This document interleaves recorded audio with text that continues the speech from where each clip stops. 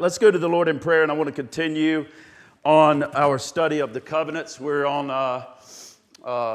what is this, 4 maybe? We've done Adamic, Noahic, Abrahamic, and today we'll hit Mosaic covenant. And so I want to pray, and then if you got your Bibles, you can be in the book of Exodus. We'll be parked there some today. And I'm excited about this covenant. I'm actually excited about the next 3 because in every one of these, they are just revealing more of the character of Christ, more of the character of Christ, more of the character of Christ, and more of what's coming in this redemptive plan.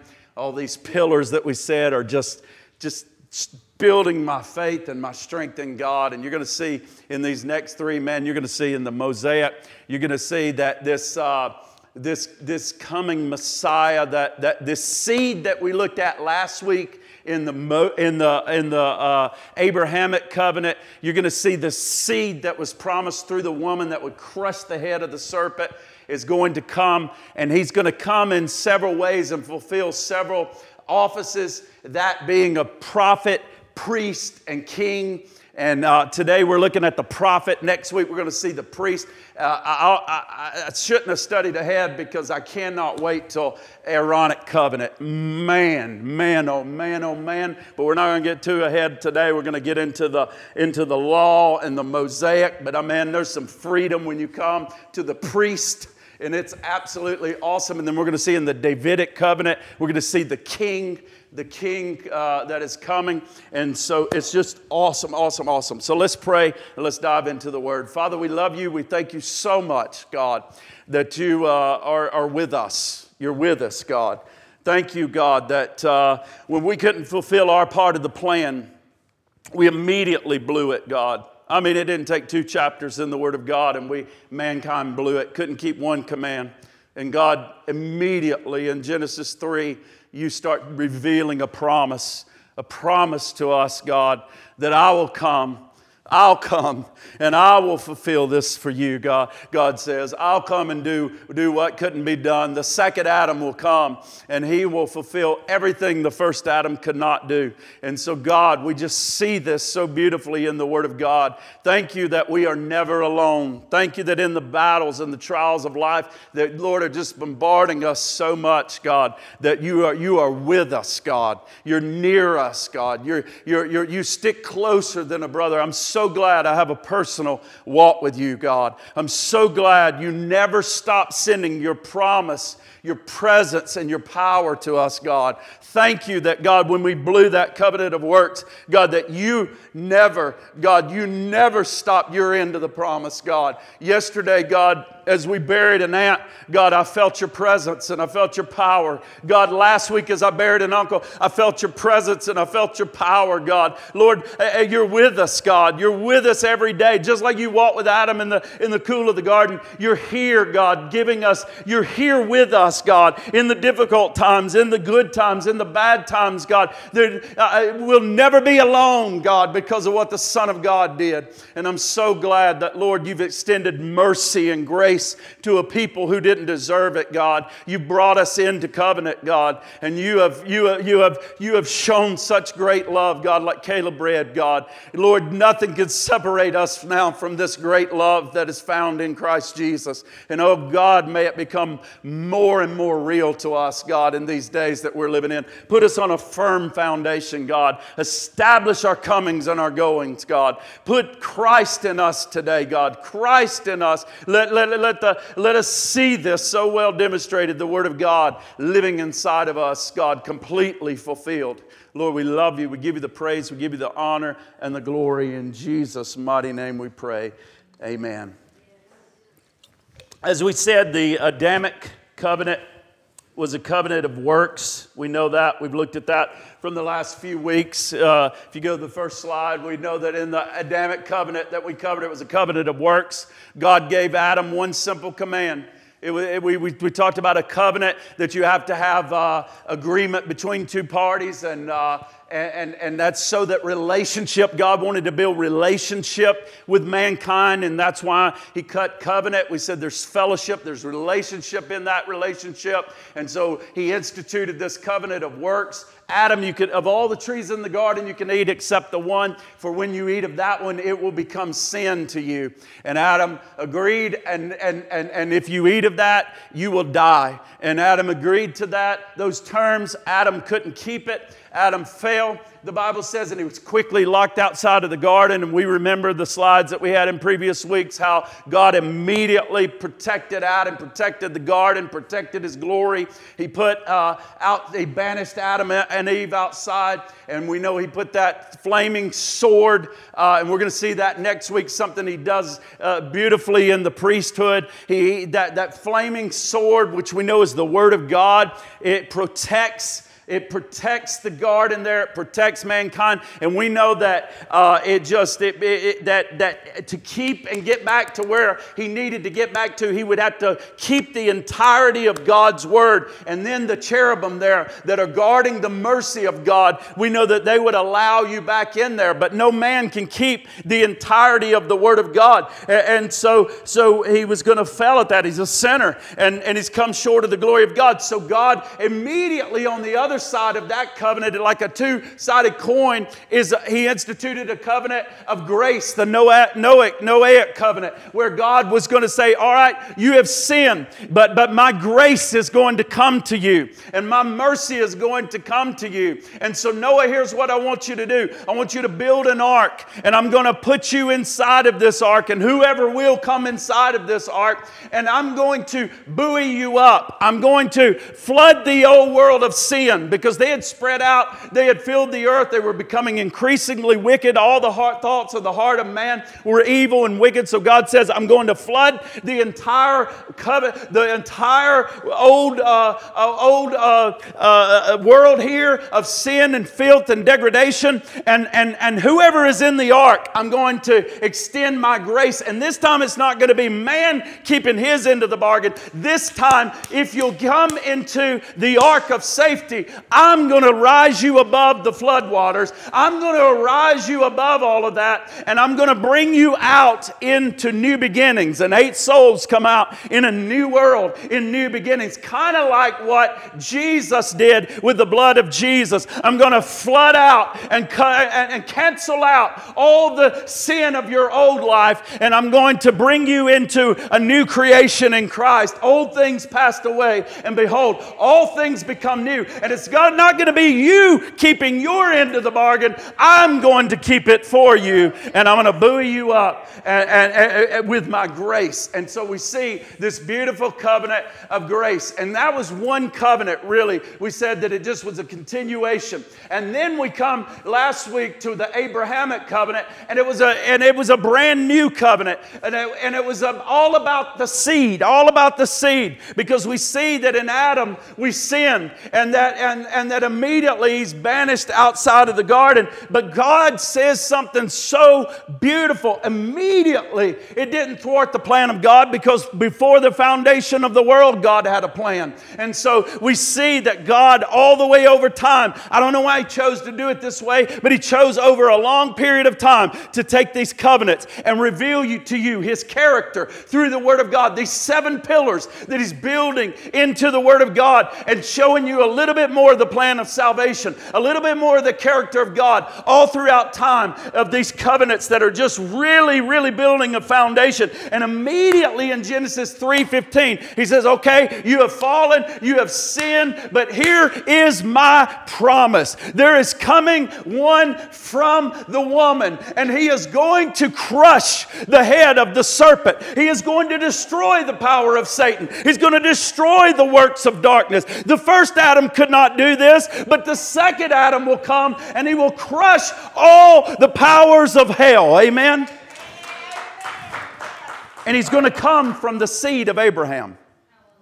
And so we see this man called Abraham last week, and we see this covenant that comes, all pointing to Christ. All pointing to the seed, even though the promised seed was going to come from Abraham. And we remember what he said. If you look up, the promise is always there. Abraham, if you're on the mountaintop and we saw this. We saw 8 comings to Abraham. God continued to come with His presence, with His power.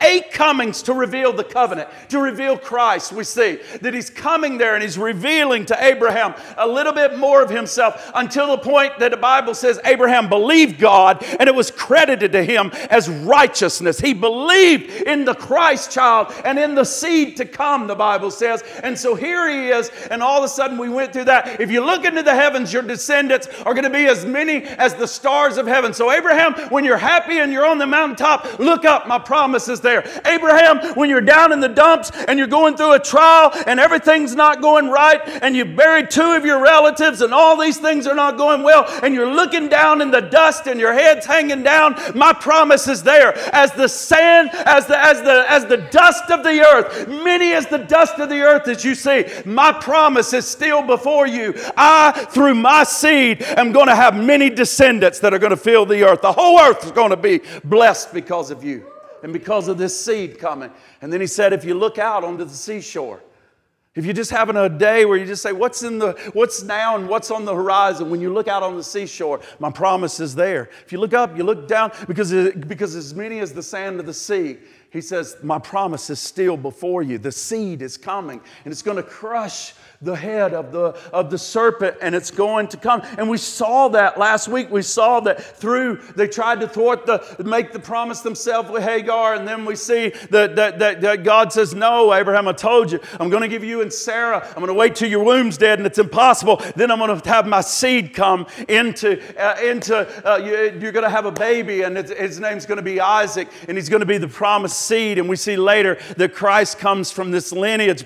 And the same way, God says, hey, it looks impossible, but I'm going to place my seed into a virgin, and she's going to conceive and bring forth a child, and he will be called Jesus, and he'll save the world from their sins. And so we know he established the nation of Israel and with Abraham, and we know that we saw into the distance the new covenant that's coming, that from that seed, and we know it happened on the cross, that he crushed the powers of hell and did exactly. And all the world is blessed, not just because of Abraham, but because of Christ. Amen. That has come and saved the world. And just like Abraham left his father and had to go to this foreign land and leave everything and go into the earth, God said to his son, I want you to leave everything. I want you to leave me, and I want you to go into an earth, and you're going to possess that earth. That earth's going to become your inheritance. It's going to become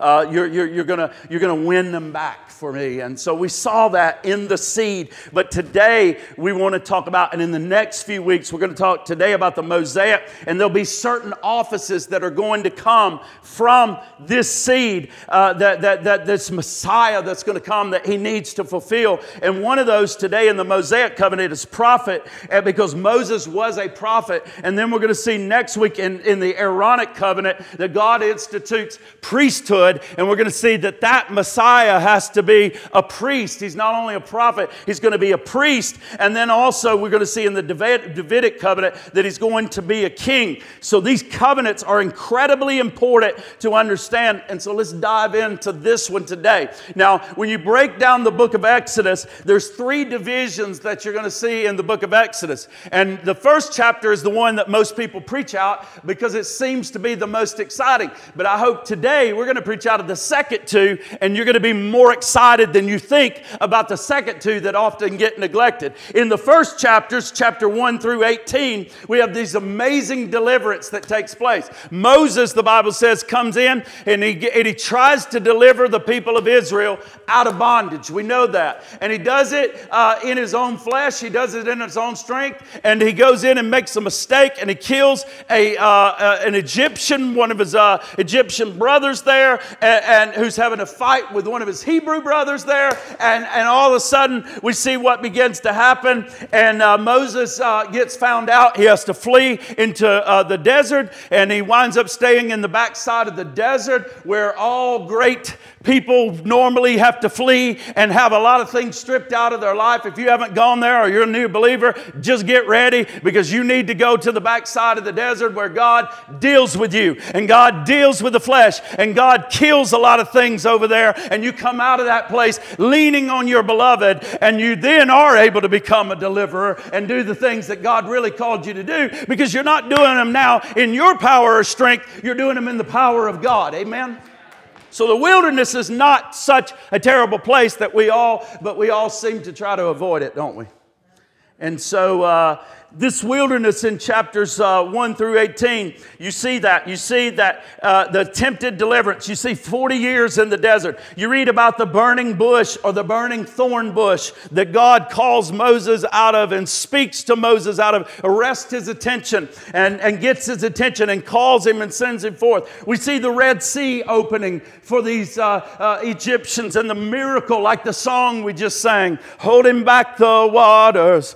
Yeah, we see this. We see those things. We see water out of a rock. We don't have anything to drink. Moses, you brought us out here to die. Boom, here comes water out of the rock. We see these miraculous things, and that's why people love to preach on these verses. That's why we can get people stirred up and yeah, God is awesome, and manna's fallen from heaven, and all of these things. But then you come to chapter 19 through 24, and all of a sudden, it doesn't get so exciting. Because here we have theology that's going on. And here we have Mount Sinai. And here we have the Mosaic covenant that begins to come forth. And it just kind of seems boring, and we yawn and we skip those chapters and we don't read them. But today I think you're going to want to read them, and I think you're going to want to see a lot of exciting things found in this Mosaic covenant, the giving of the law, the giving of the Word of God here. And then you come to chapter 25 through 40, the last part of Exodus. And all of a sudden you have another yawner, the building of the tabernacle. Who wants to hear about an old tabernacle in the wilderness? We're going to camp there and blah, blah, blah, blah. But I'm going to tell you something. When you see it, when we open it up today, when you see it with covenant theology, all of a sudden it's going to be absolutely brilliant. It's going to be amazing, and you're going to love it. It's going to be interesting. So let's dive in to these last halves of the book of Exodus, and let's look at this Mosaic covenant. Now, what is interesting is the word Sinai. Sinai in the Hebrew means thorn bush. It means thorn bush. It's the same thing that Moses encountered in a thorn bush in a desert. So God all of a sudden is in the wilderness with Moses, and he's going to arrest Moses' attention. Now he brings the people of God out into another wilderness, to a mountain. And now, all of a sudden, with a new thorn bush, he's going to arrest their attention. Okay? He's going to arrest the people of God, an entire nation. First a man in the wilderness, now he's going to arrest an entire nation on this mountaintop. He's going to meet with them. He's going to meet with his people here. And God gave Adam one law back in the garden, and Adam couldn't keep that. So now we're going to see the giving of the law, and we're going to have 613 laws that are going to come forth. If Adam couldn't keep one and rescinded on that, why in the world is God going to give us 613 right here? And so we're going to answer that question today.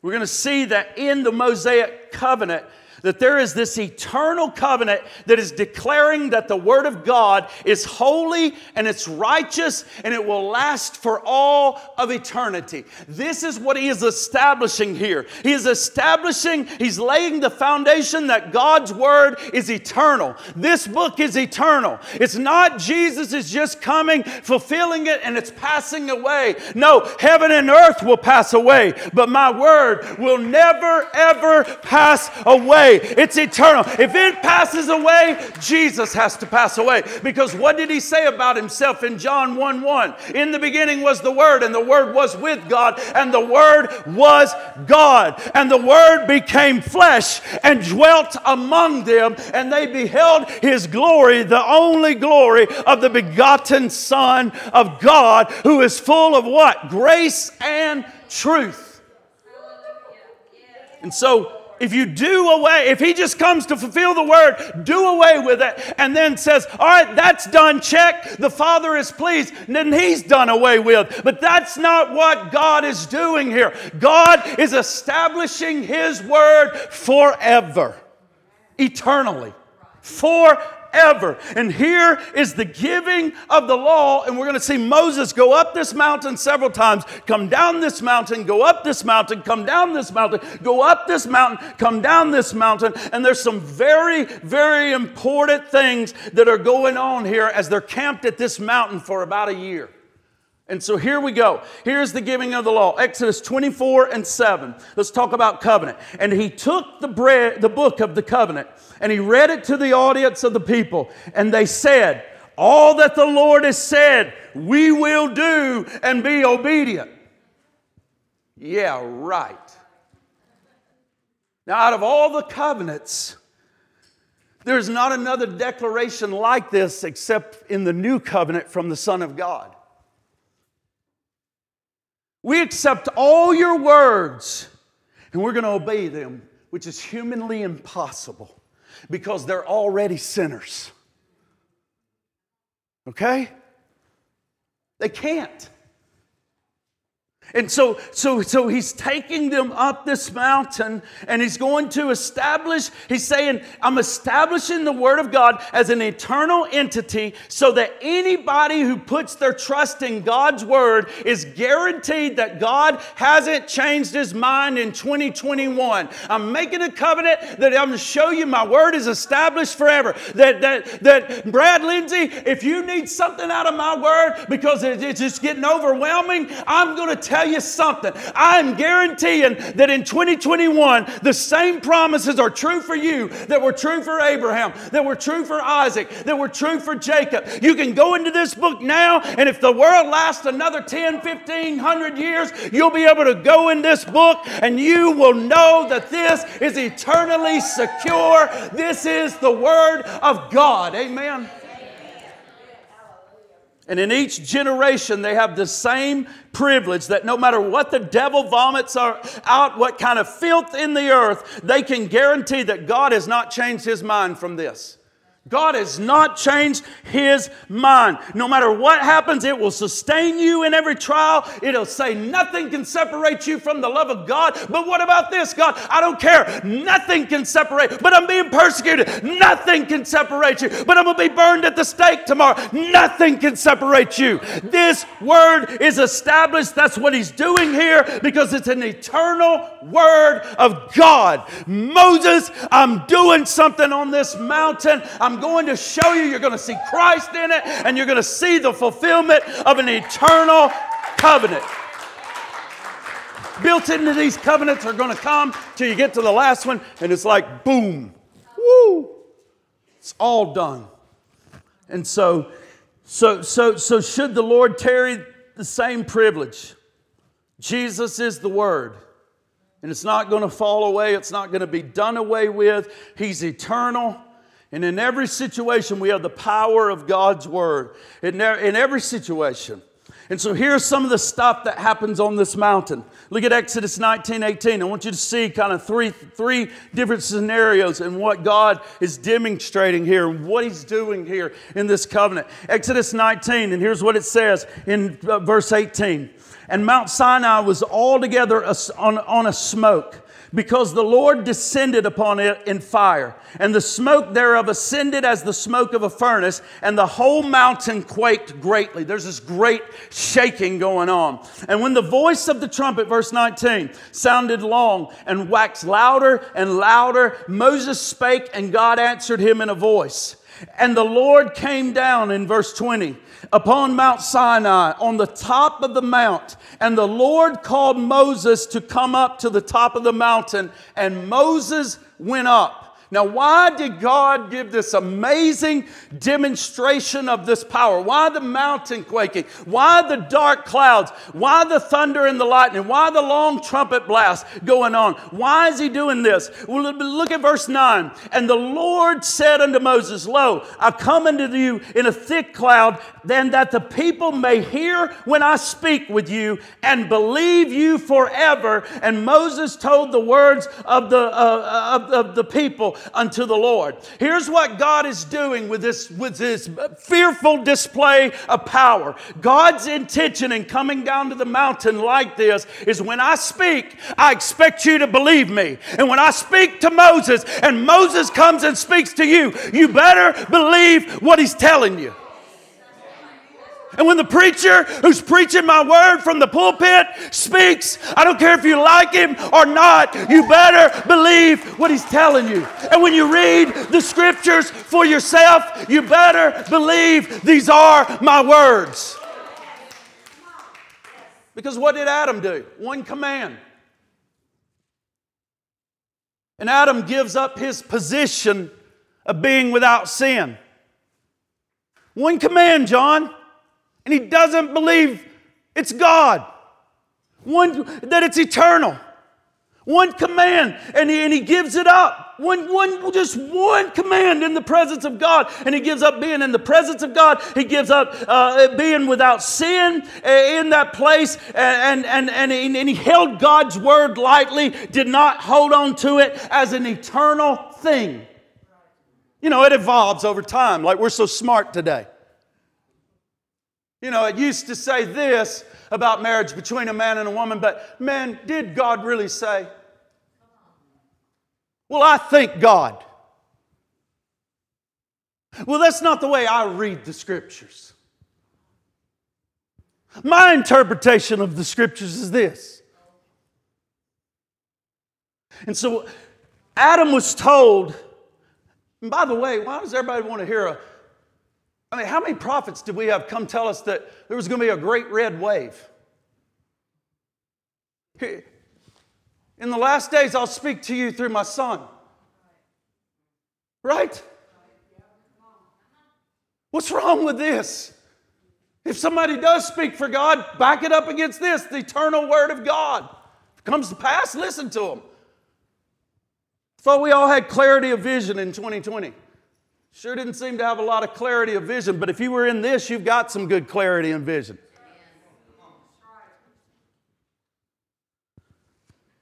And so here's what he says. He tells Adam, I want you to dress the garden. I want you to keep it. I want you to keep it organized. And what he's saying, I want you to keep things in perspective. And to keep it means to guard it, protect it, keep it safe, and to observe covenant. That's what it literally means, to guard it in the Hebrew. To guard it, to protect it, to keep it safe, and to observe covenant. In other words, God had given to him the power and the equipment that he needed to fight for this. He needed to take hold of God's word, Adam did, and he did not equate God's word as being God, and he heard the words, and he didn't hold on to them eternally. And we hear the word, we hear preachers preach, we read the Scriptures, but we don't really believe this is God, and we do exactly what they did and what he did, and we don't always believe it. We don't always believe this book is God himself, and that's what God wants them to understand. And that's why he comes down the mountain in such a mighty, thunderous display of power. These are my words. Believe them.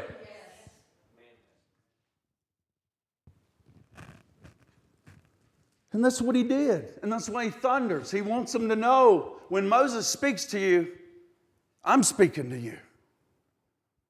I want you to believe my word, and I want you to lay hold of my... So that comes. And then the Bible says the second thing in Exodus 32 is the Bible says between Exodus 19 and 32, We have this communication about the tabernacle and the clothing and the priest. And there's just a lot of stuff in between. But really these incidents are really, really close together. And if you take the verbiage out, then you see that they're really close together. You come to chapter 32 and God calls Moses up to the mountain. And the Bible says that God comes down in this thick cloud. And God there is giving Moses the commands, the Bible says. He tells him, God cuts out from the mountain some tablets. He cuts out some stone tablets, the Bible says. And all of a sudden, there he takes them and he smooths them out. And then the finger of God begins to write the word of God and the law of God on these tablets that Moses has. And so all of a sudden, God, he says, by the finger of God, folks, a lot of people like old things, and some people think, well, that's just old junk. My dad loves old stuff. He loves antiques, and growing up, a lot of the antiques that I saw, I was like, well, that's fine, but, everybody doesn't appreciate that. And that's kind of what people do with this, folks. God is there, and you would think that when Moses has these written by the finger of God, that they would treasure this, that you would treasure what's here. You would treasure the law. You would treasure the word of God. And so he takes and writes these things, and God is writing the eternal word of God on these stones. And what happens? All of a sudden on that mountain, they're having an amazing time. God's writing his eternal law, and something happens. God says, you better get down there quick. You better get to the bottom of that mountain because something's happening. You better get down there because the people are turning away from God. And so the people are turning from me. And so all of a sudden the Bible says that God, he makes this statement in Exodus 32:10. Now therefore let me alone, that my wrath may wax hot against them, and that I may consume them, and I will make of thee a great nation. God reaches his boiling point because they break the law. He turns angry. He gets so angry that he says, I'm going to kill these people. Moses, go down there. I'm going to kill them, and I'm going to start all over with you. I'm going to make another nation. Moses begins to pacify God, and then God says, all right, I'm not going to kill him. But what we see in this thing is that the law produces wrath. The law produces wrath. And that's exactly what happens because you can't keep it. And we're sinners. And the Bible says that we've all come short of the glory of God. And so what do? At the new year, we say we're going to start a Bible reading program. We're going to start a plan. And man, I'm going to read the Bible every day. And I'm going to pray every day. And I'm going to study every day. And I'm going to dig into the Word every day. And I'm never going to miss church. And I'm always going to be good to my wife. And I'm never going to do this. And I'm never going to do that. And then about 3 or 4 weeks into it, we're riding along good. And all of a sudden, we hit our finger with a hammer. And all of a sudden, curse words start flying everywhere.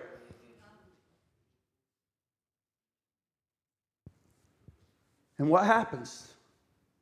Wrath and condemnation. Right?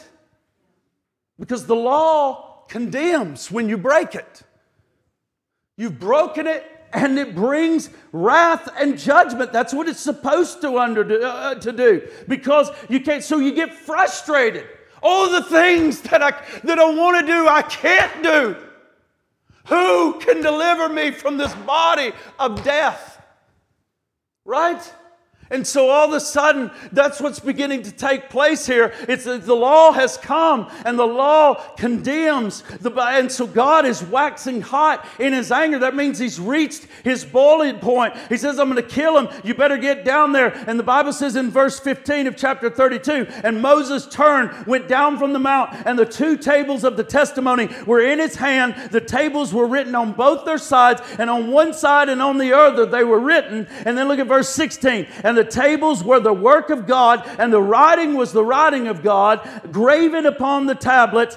And then verse 17. And when Joshua heard the noise of the people as they shouted, he said unto Moses, there is a noise in the war of the camp. So Moses is coming down. Joshua is halfway up the mountain. The Bible says when he comes down, he's coming down with these new stone tablets with the eternal word written upon these tablets by the very finger of God. God. Joshua hears a noise coming down in the camp. He thinks that the people of God are being attacked, the Bible says. And then all of a sudden, he listens more distinctly and clearly, and he realizes, no, I hear music and I hear singing. There's a party going on down there. And so all of a sudden, they come down to the bottom of the hill and the bottom of the mountain. They see the people of God degrading themselves. They've set up a golden calf. They're partying. They're naked. And all of a sudden, what happens to Moses when he's up there on that mountain? He hasn't had the law, the eternal word, but just a few moments. And just like he saw God wax hot in anger, Moses looks at the people and he takes the law that he couldn't even keep for a few hours, and he breaks it. He breaks the law of God. Not even a day, and he's broken the law of God. The Bible says he cast them down. They shatter into a million pieces. And Moses' anger, verse 19, waxed hot. He cast the tables out of his hand. He broke them beneath the mount. He hasn't had a law one day, and he's breaking it, smashing it. And it's here to tell you in the Bible, you can't keep the word of God one day with your sin nature. Amen? Let me give you another illustration. This is the word of God. It's pure. It's clean. It's holy. And let's call this man. And he's not clean. And he's not pure. And he's not holy. So how is this going to keep this? How is this going to... Well, if I could get a little more of Jesus, if I could read more, if I could study more, if I could pray more. Right? But you pour a little bit of Jesus in there and it doesn't change. It doesn't change it, does it? So how is this going to keep this?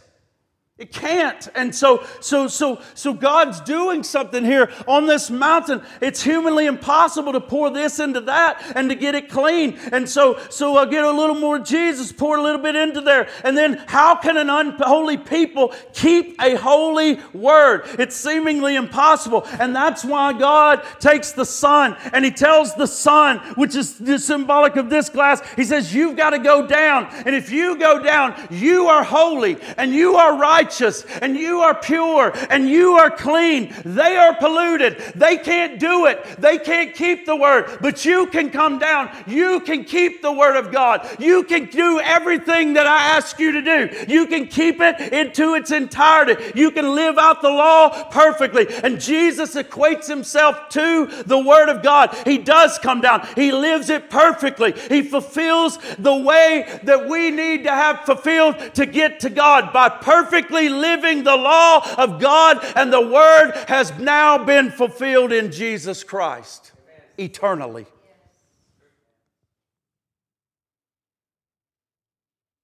And now how does this affect me?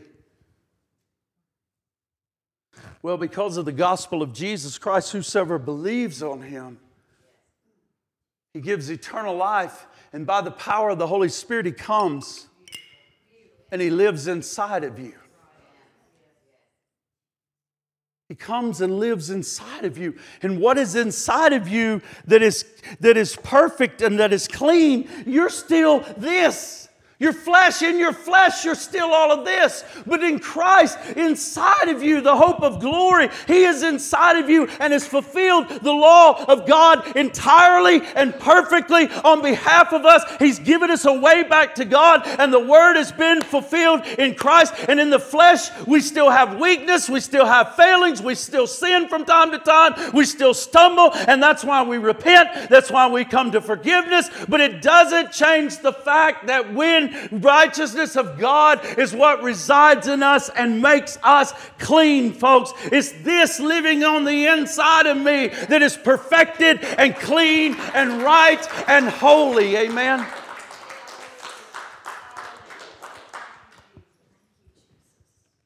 And so let's close out with the last example in Exodus 33. And folks, that's what you have, the living Word of God inside of you. The living Word of God inside of you. And living inside of you. And it's absolutely profound. And living on the inside. So Exodus 33, we'll close with this. Moses is going back up to the top of the mountain. And God is going to reveal the glory of the new covenant. And Moses says, if I've found grace in your eyes, in verse 9, then show me your glory.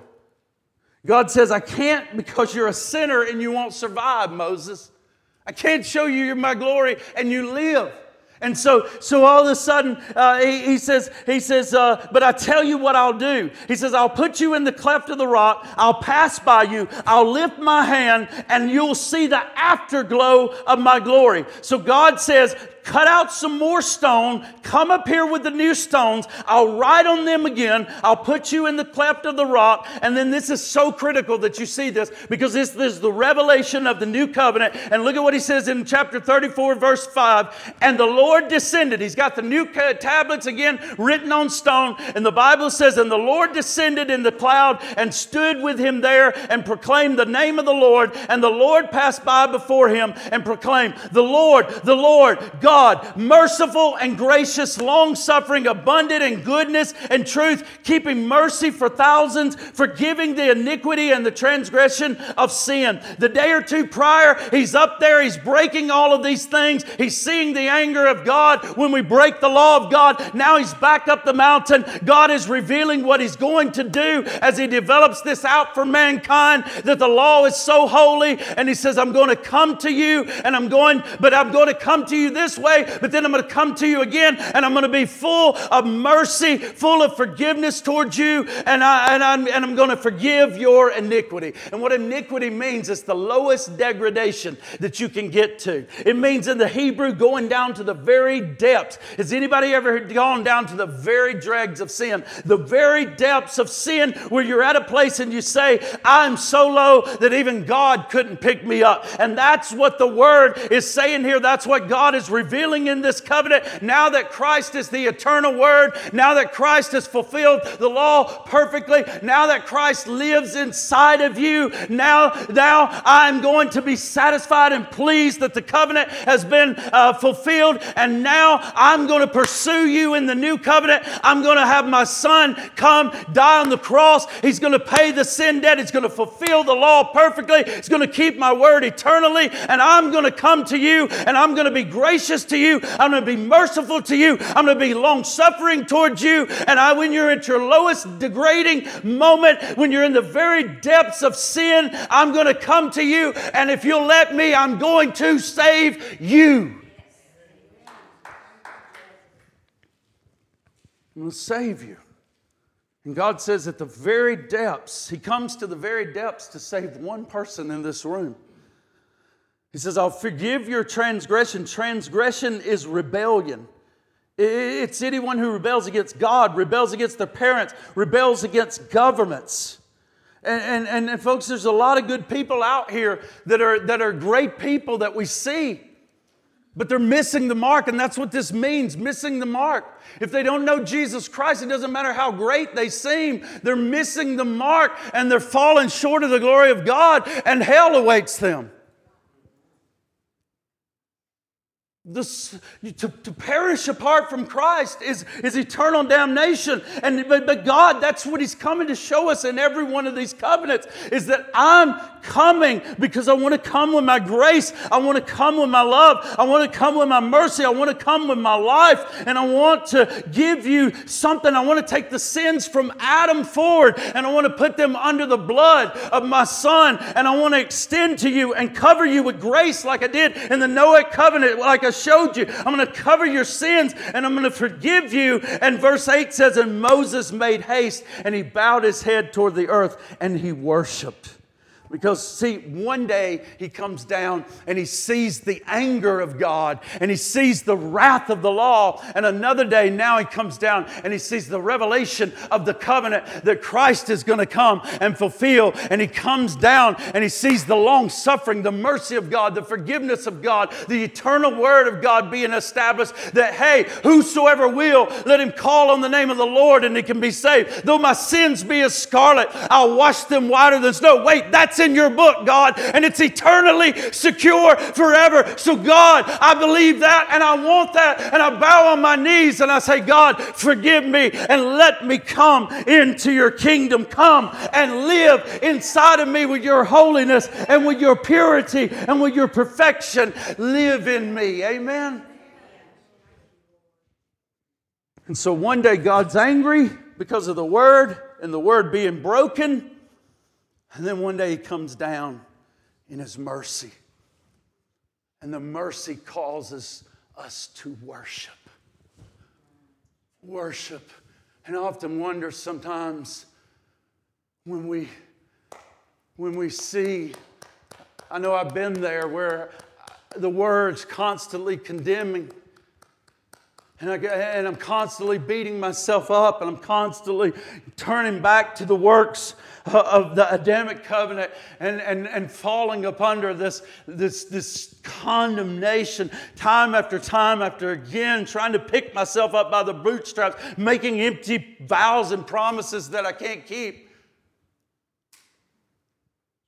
And then I come to the new covenant, and all of a sudden in Christ, and in Christ in me now is the hope of glory. Christ in me changing me. Christ in me moving in me. Christ in me writing the laws on the tablet of my heart. Christ in me breathing His Spirit into me so that I can live a holy life that I couldn't live before and obey the commandments and they're not grievous. Oh, Christ in me now, filling me with His Spirit, sending the Spirit of God, living me in me as prophet, as priest, as king, fulfilling the covenant and all the demands of the Father for me, and now me living in the mercy of God, and it turns me into a worshiper to say, oh God, only you can do this. Oh God, only you can do this. And it causes me to worship Him. Amen?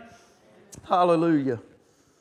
And so we come in this Mosaic covenant and we see the new covenant glory that not just, and here's what Moses comes down from that mountain with.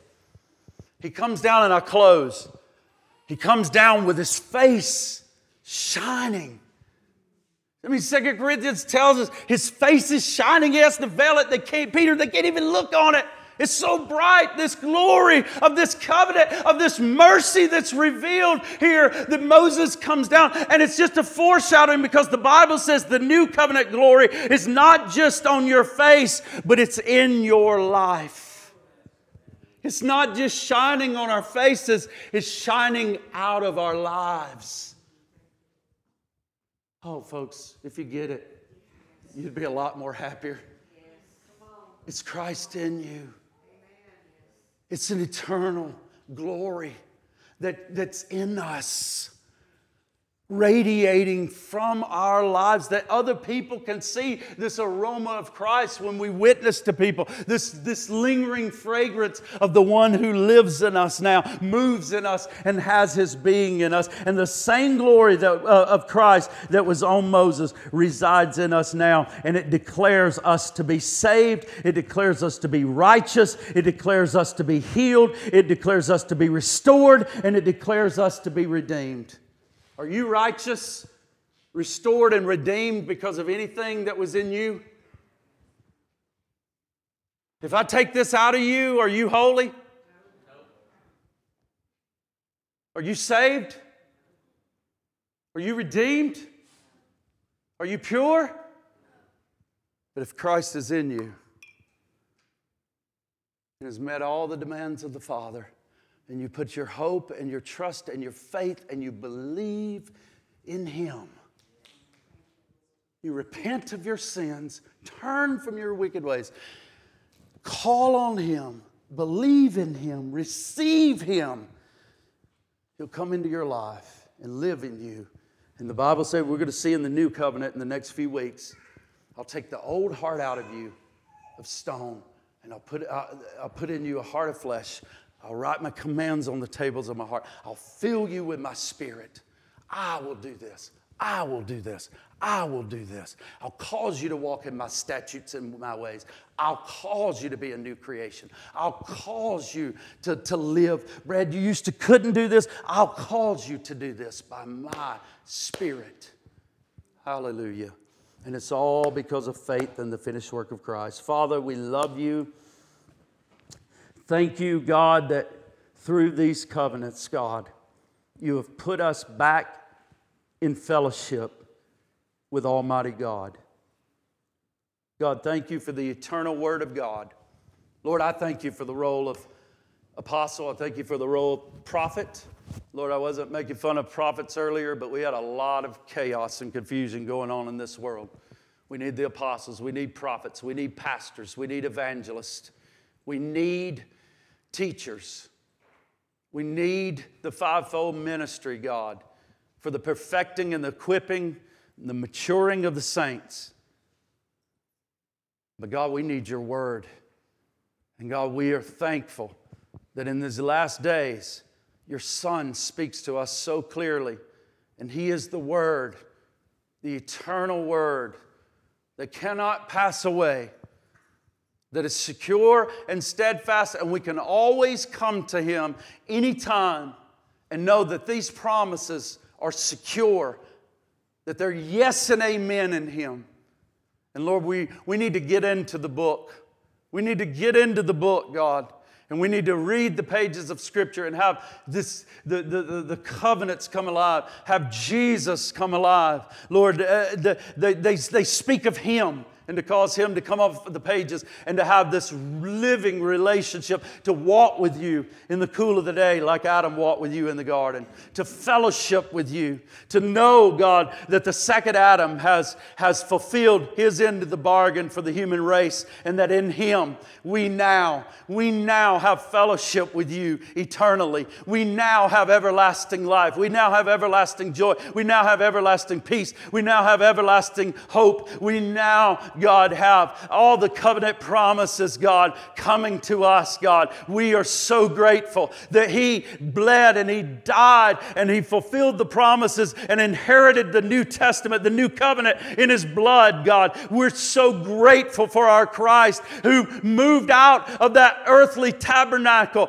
God, and came and dwelled where He always wanted to dwell, inside of us, God, inside of these earthen vessels. We are living stones. He is the cornerstone, the temple of God, and all of us are being laid on that cornerstone that's so perfect, that foundation that's so level and laid just right, or the house would fall, but it's laid perfectly there. And now we living stones are being built up into a spiritual house. Oh God, it's all because of you and your promises and your faithfulness and your covenant and your Son who was faithful to do everything and to keep everything on our behalf. Oh, the blood of Jesus. Oh, we worship the Son. We worship Jesus for His mercy today. God, we thank you for this eternal covenant, God, and we praise you, Lord, in Jesus' holy name.